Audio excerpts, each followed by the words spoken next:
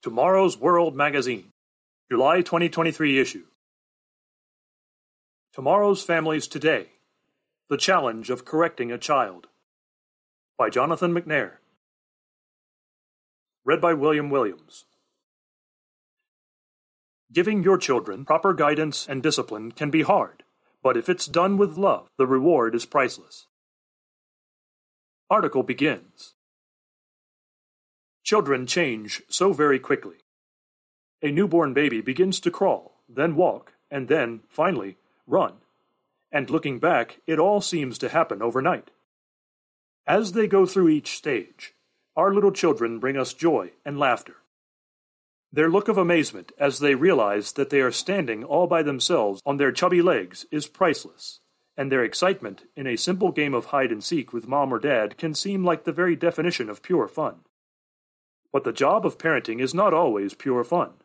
At least, not if we take it seriously.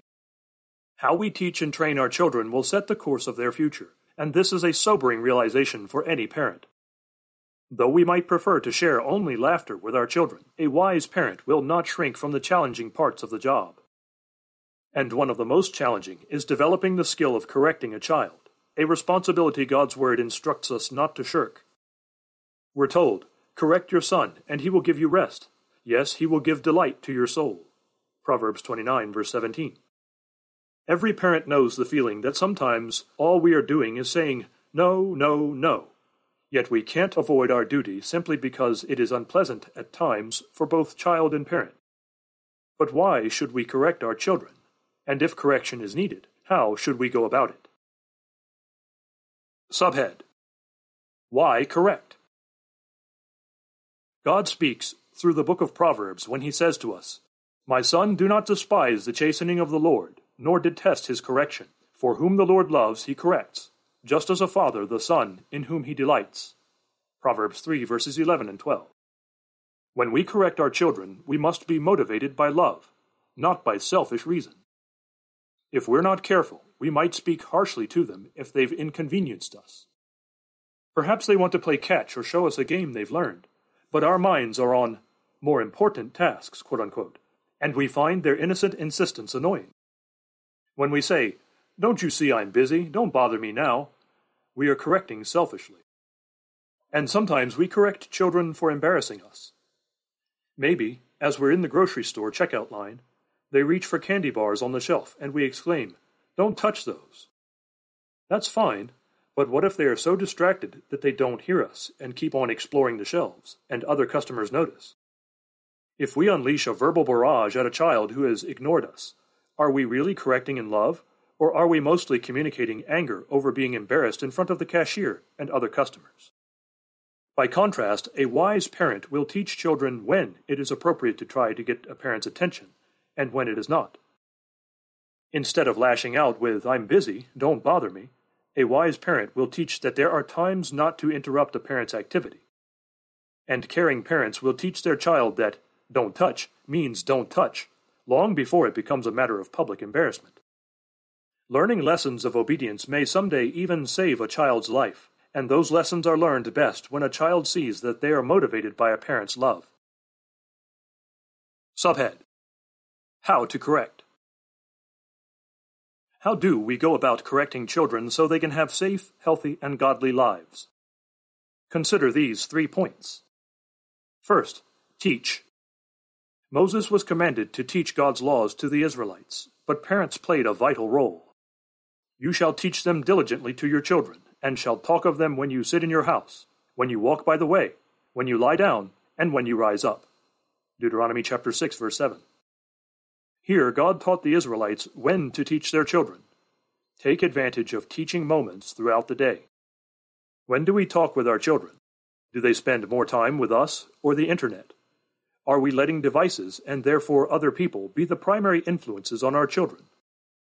Children learn by example, and if parents don't teach their children how to act, talk, and think, someone else will. The lessons to be taught change from the time our children are infants to the time they are teenagers. But the fundamental point is the same. The right way of acting, talking, and thinking has to be taught, explained, and reiterated. Children will certainly learn by example, but for them to make sense out of the world around them requires thoughtful, proactive teaching. Children are constantly soaking up information from their surroundings. What are they learning from the environment we give them? Next, successful parents train.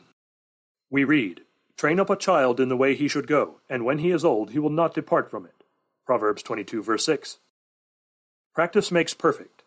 Whether the child is 2 years old or 10 years old will obviously affect the way a lesson is taught, but while teaching is vital, it is not enough. The next step needs to be, now let's practice. A parent can even make a game of practicing sharing, among other social and moral skills, with a child.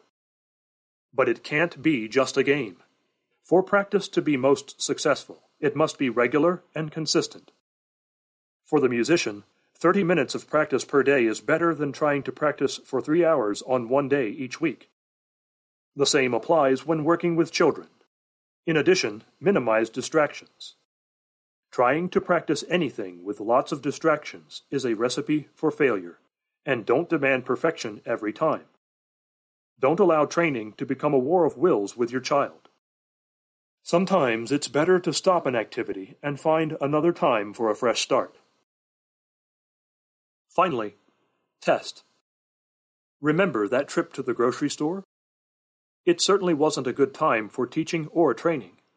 There are far too many distractions in the checkout line for any lesson to sink in, and we only go there once a week or so, while teaching and training require daily time.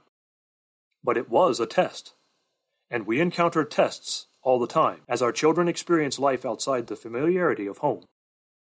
Perhaps one of our children wants to get our attention while we're in a conversation at church.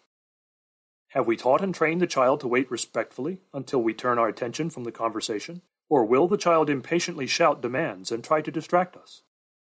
How they act will show us how effective our teaching and training have been. If children don't do so well on their tests, quote unquote, what should we do? Reteach. They've simply made a mistake, and now we know that we need to have more practice. Or perhaps they didn't understand how to apply the lesson in a particular context. No problem. Reteach and practice some more. There is no greater joy for a parent than to see his or her child grow up to become a successful and happy adult. As parents, we want our children to embrace the values and way of life that we hold dear.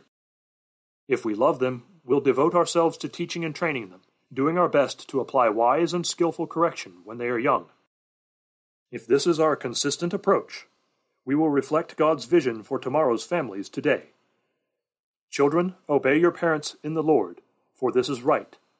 Honor your father and mother, which is the first commandment with promise, that it may be well with you, and you may live long on the earth. And you, fathers, do not provoke your children to wrath, but bring them up in the training and admonition of the Lord. Ephesians chapter 6, verses 1 through 4.